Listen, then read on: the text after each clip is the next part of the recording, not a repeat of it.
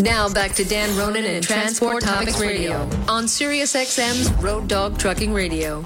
Joining us from suburban Portland, Oregon, Paul Meedig.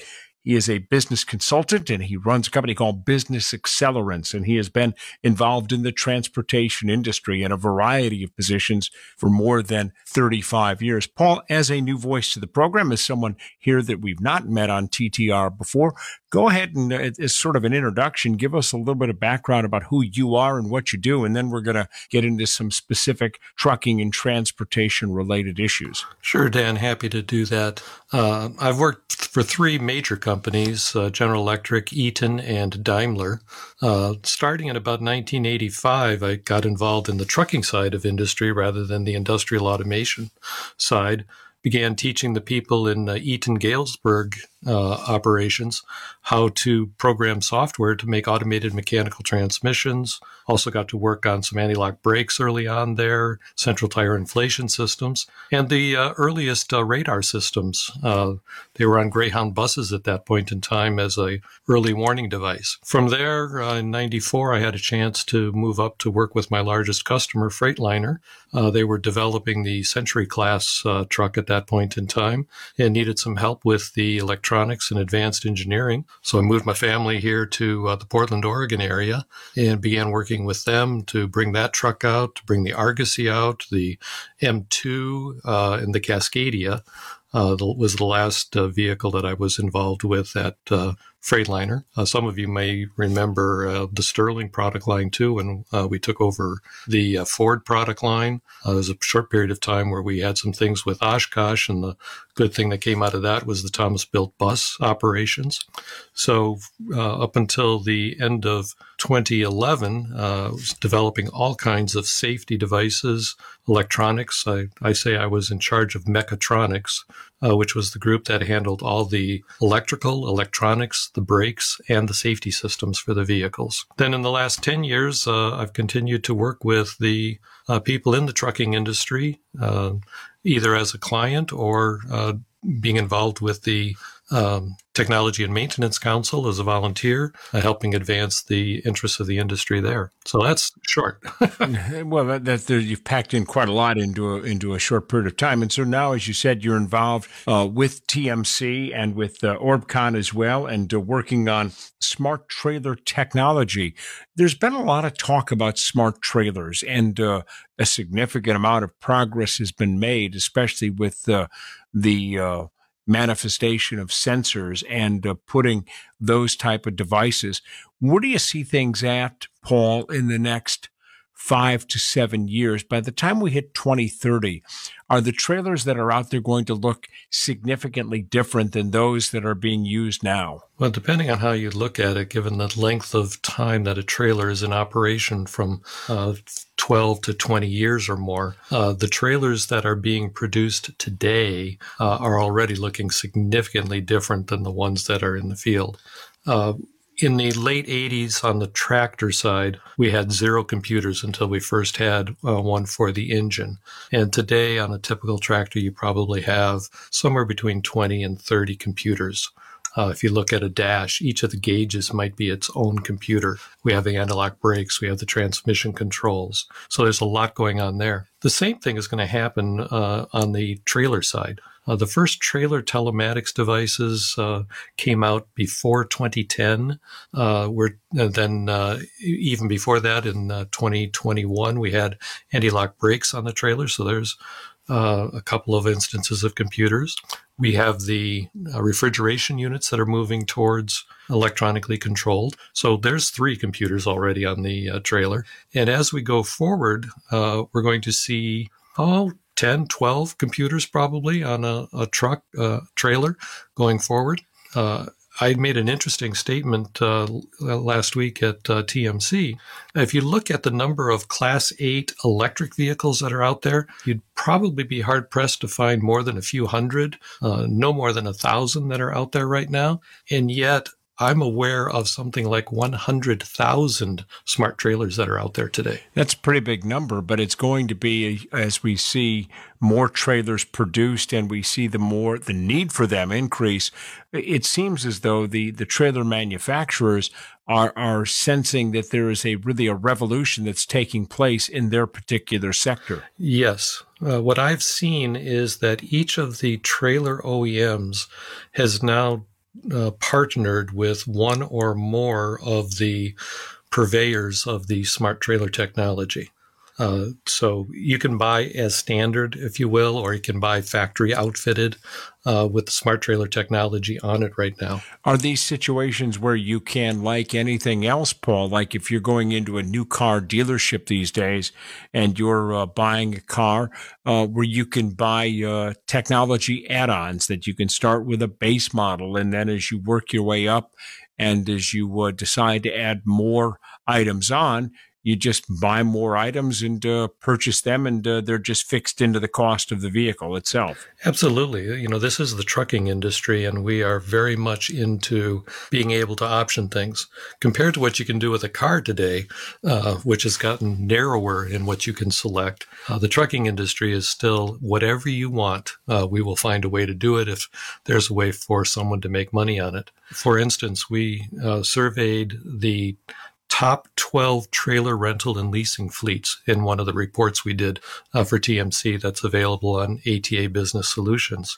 And they are willing to entertain any electronic device, any piece of technology for one of their clients and customers if they can make sense out of the financials associated with it. Now, by that, I mean, if you're going to rent a trailer for 30 days, you're not going to be able to get much on that trailer. But if you're willing to do a 5-year lease on a trailer, then the leasing company is more than willing to look at what technology you need. And we should get into, why would you want this technology on a trailer? Well, that was going to be my next question, Paul, because there's been this discussion and debate at TMC and other organizations as well, that there's so much data now that is being manufactured in the tractor, in the trailer, that the real question becomes, what is the really important data and what is the junk? So what I like to tell people that I've learned in my 35 plus years in our industry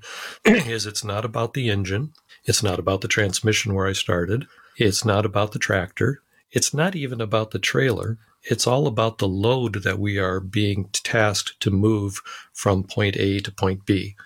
Now, in the last couple of years, that was vaccines. That is food that has to be delivered. It is steel that we need in our factories. It is toilet paper even, was a big paper thing. Towels. Absolutely. And paper for printing still. Each of those loads are what people are most concerned with. If you're talking about those vaccines, you may recall we had to keep those frozen to some horrendously cold temperature. 60 below. Yeah, I couldn't remember the number, and that was in centigrade, I believe. Yes. So we had to come up with all new ways of transporting that in a trailer. We had to come up with special locations in hubs where we could store them for a period of time before we could move them. So it was important to track those goods and the temperature of those goods from the factory all the way to the point of dispensing when we, got our shot in our arms. That's one of the things that drives it. The same thing is really important on food. There are new regulations that were put into effect that are still playing their way out that require us to be able to track what's happening with a head of lettuce all the way from the field where it is harvested, all the way through the grocery store, to the restaurant, to the plate in front of you at the table in the restaurant. They have things called key data elements of what you need to track, and then they have critical data events as to when you need to record everything that happened in order to make it safe. That's one of the things that drives technology onto the trailer. Another is I look at, coming from Detroit, I'm very much into factories and started in industrial automation. So it's all about how effective you're making use of your equipment. And we all know that we want tractors moving. We all know we want trailers moving. And so being able to use technology to make sure that that trailer is being properly utilized is important. One of the earliest things that people did with trailer telematics is just, where is the trailer? Is it in the place where it's moving? Or is it stuck in a yard someplace? Is it being used as inventory storage? If I'm a fleet and I want to go pick up a trailer, I want to know that that trailer is ready, that it's really unloaded, that the tires are in proper operating condition so that I can make use of that trailer and keep everything moving in this industry. Paul, we're coming up to a break, our first break of the broadcast here at the half hour. We're talking with Paul Menig. He runs a company called Business Accelerants on the web at businessaccelerants.com. As we were talking about at the beginning of the broadcast, he has more than 35 years in the trucking industry specific to technology issues. And among the things that he's done, he's working with the good folks at TMC right now on a number of issues. And we'll talk with Paul when we come back from the break about that as well. If you'd like to reach out to me on any of the various social media platforms, that's pretty easy. The email is dronan@ttnews.com. That's dronan@ttnews.com. Also LinkedIn and, of course, Twitter @DRonanTranspo. We'll continue our conversation with Paul Menig after these messages here on Sirius XM, Channel 146.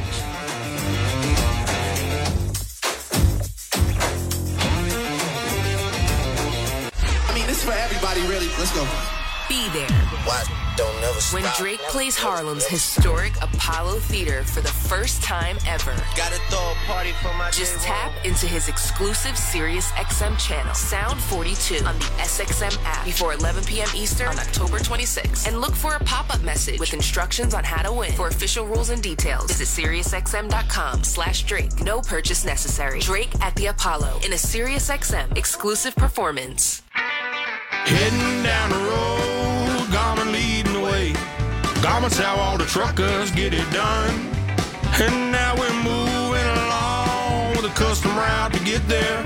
Diesel's all you need, it's all in one. Diesel's all you need, it's all in one. The Garmin Diesel Series. We're talking about a large navigation screen with custom routes made just for your rig.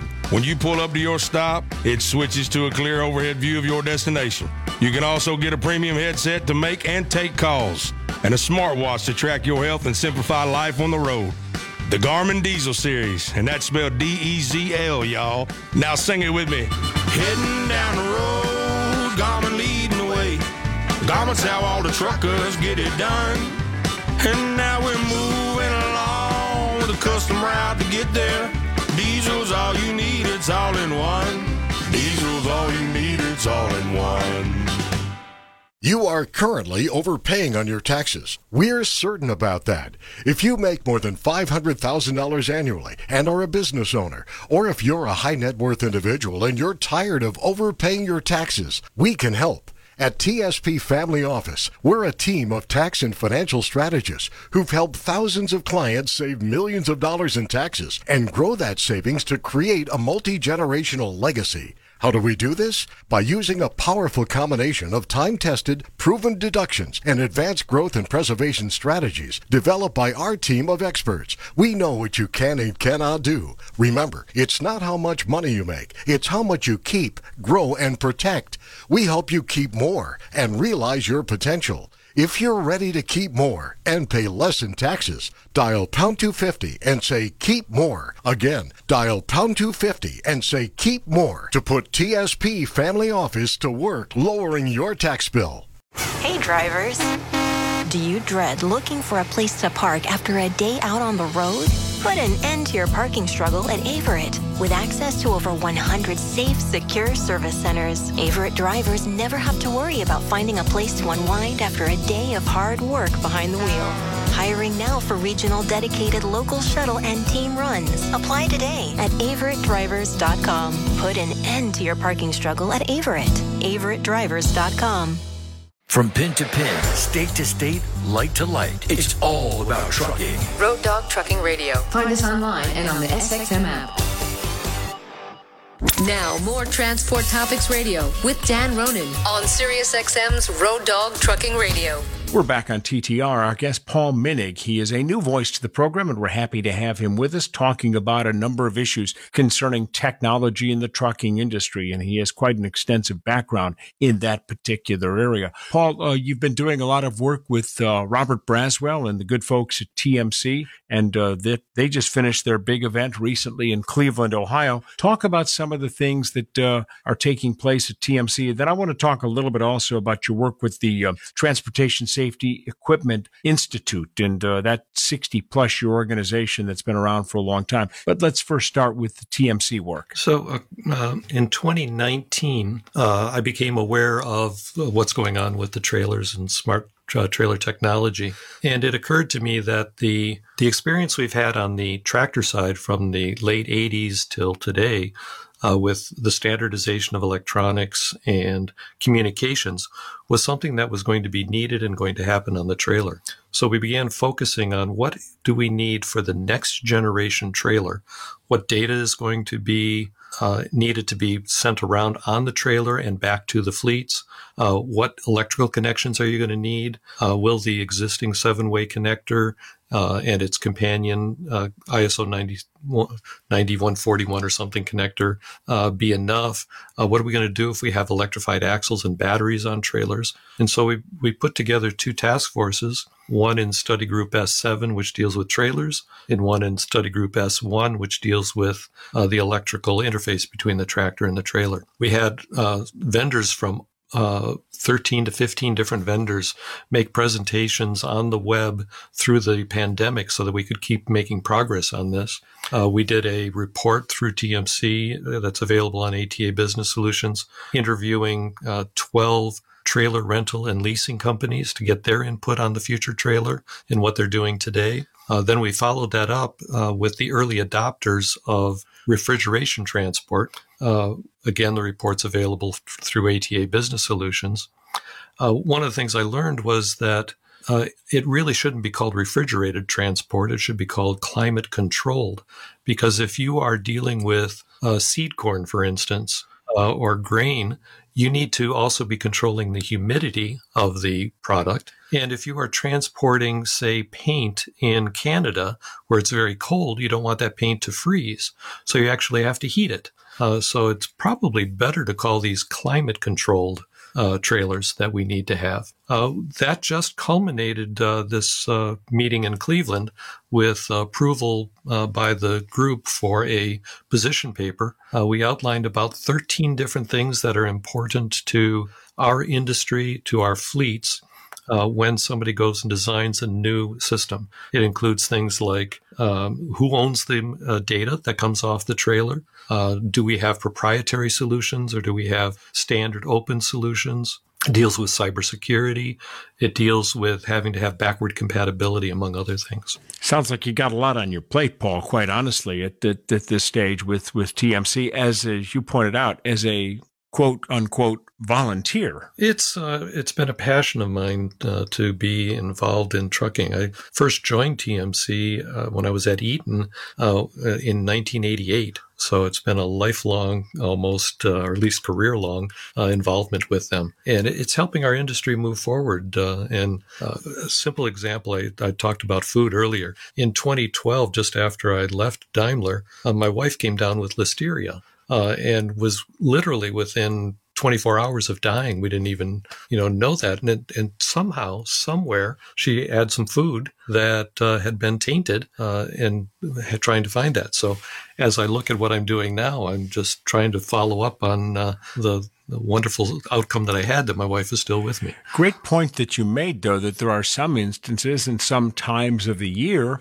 when products do not need to be kept cold, but rather they need to be kept at a certain consistency in terms of temperature to keep from freezing. Because if you're traveling through Western Canada in, let's say, January, it's very likely that the outside air temperature might be 25 or 30 degrees below zero, and paint or some sort of a product such as that, if you're Sherwin-Williams, it doesn't do real well, does it? No, it doesn't. The other thing that surprised me was I always think of refrigerated stuff as being, it's food, but then I learned it was a lot of vaccines and pharmaceuticals that have to be kept cold. And then the one that really surprised me was candles. What? Candles need to be kept cold? Well, when it's 120 degrees in Texas and Arizona and New Mexico, they do. And then one of my favorites is chocolate. If you don't have chocolate at the right temperature, it's going to melt. And if you want to put it into ice cream, it's got to be the right temperature to mix with the ice cream. So tremendous, interesting things that go on in our industry that some of us looking from the outside don't understand what all those fleet dispatch people and fleet maintenance people are doing to keep us all happy and oblivious to what really takes to make us happy. There really is a lack of understanding by consumers to what it takes when you go into the store or you go to Amazon or whatever web-based server company you use to buy something. And then all of a sudden you push the send button and miraculously it shows up on your door in 18 hours. There really is a sort of not an understanding of all of the technology and all of the work that's behind that. Is that correct? That's right. And the pandemic, as we've seen, helped a lot of people understand how important truck drivers are, truck technicians are, and how important the transportation industry is to our society. Let's talk about the Transportation Safety Equipment Institute. Been around for a long time, 60 plus years. And this is something that you also have a passion for.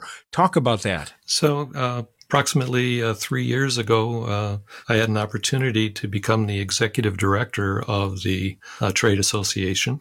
They were started before the federal motor vehicle safety standards existed. And primarily it was several lighting companies, including the likes of Peterson Manufacturing, Truck Light, Grody Industries, and several others that got together because they were dealing with all the states' laws and they wanted more standardization and they wanted to make sure that people who are doing aftermarket retrofits weren't providing product that was inappropriate and didn't meet some level of standards. So now it's a legal standard as to what a replacement part must meet. The thing I'm most proud of in my career in trucking or transportation is the ability to work on safety equipment. Daimler Truck was very big on safety. Volvo Truck is very big on safety. I'm not going to say that Traton and PEC are not. Everyone is. And so it's been great that I now have a chance to continue to work in that area of safety, trying to make sure that human factors are taken into account when we design the headlamps, the turn signals, the dash layouts. And we've now extended the mission of the Transportation Safety Equipment Institute to include all kinds of devices for vision. So in my mind, that's radar, LiDAR, and ultrasonics, just as a starting point. We've already been involved in noisemakers, if you will. When you back up a truck, there's always some sort of a warning. I back up my electric car now, and there's a warning that's associated with that. And there's some requirements in the industry for blind people that a quiet electric vehicle needs to be able to make some sounds. We have cameras that have to be put on kind of the medium-duty trucks. It's to 14,000 pounds. And I see that technology is going to extend. Referring back to our trailers, cameras are being used on the interior of a trailer to make sure that the load hasn't moved, that there is a load there, it hasn't been stolen, and that the trailer is empty and ready to be picked up. We involved heavily in the lighting, and that's recently come into play with different styles of sequential turn signaling, with pulsating brake lamps that are being discussed in the industry. And then one more thing, conspicuity tape. 3M is one of our major members. And we're now talking about improving the tape that goes down on the roads in order for cameras and LiDAR and radar to better be able to see that. That takes me into the area of vehicle-to-infrastructure communications. 5.9 gigahertz. Or Ethernet or whatever it may end up being. Yeah, whatever it is, yeah. Because there are too many deaths that occur at construction zones. And so we're going to be seeing some embedded device in the truck, which may well be a lamp, because it's in a perfect spot on a vehicle to be able to provide direct line of sight communications to something. So it's exciting to continue to be able to be involved in safety, to cut down on crashes, cut down on the impact of losses and damages, and most importantly, to save lives of the drivers, the people in the passenger cars, and what we call vulnerable road users, bicyclists and pedestrians. Absolutely. Hey, Paul, before we wrap up our conversation, take a few moments and tell our listeners if they would like to reach out to you and find out more about your organization, Business Accelerants. How can they do that, sir? So you mentioned it earlier. BusinessAccelerants.com is the best place to go. You can also look me up on LinkedIn. I am very fortunate that there is only one other Paul Menig in the world. Menig is not a very common name.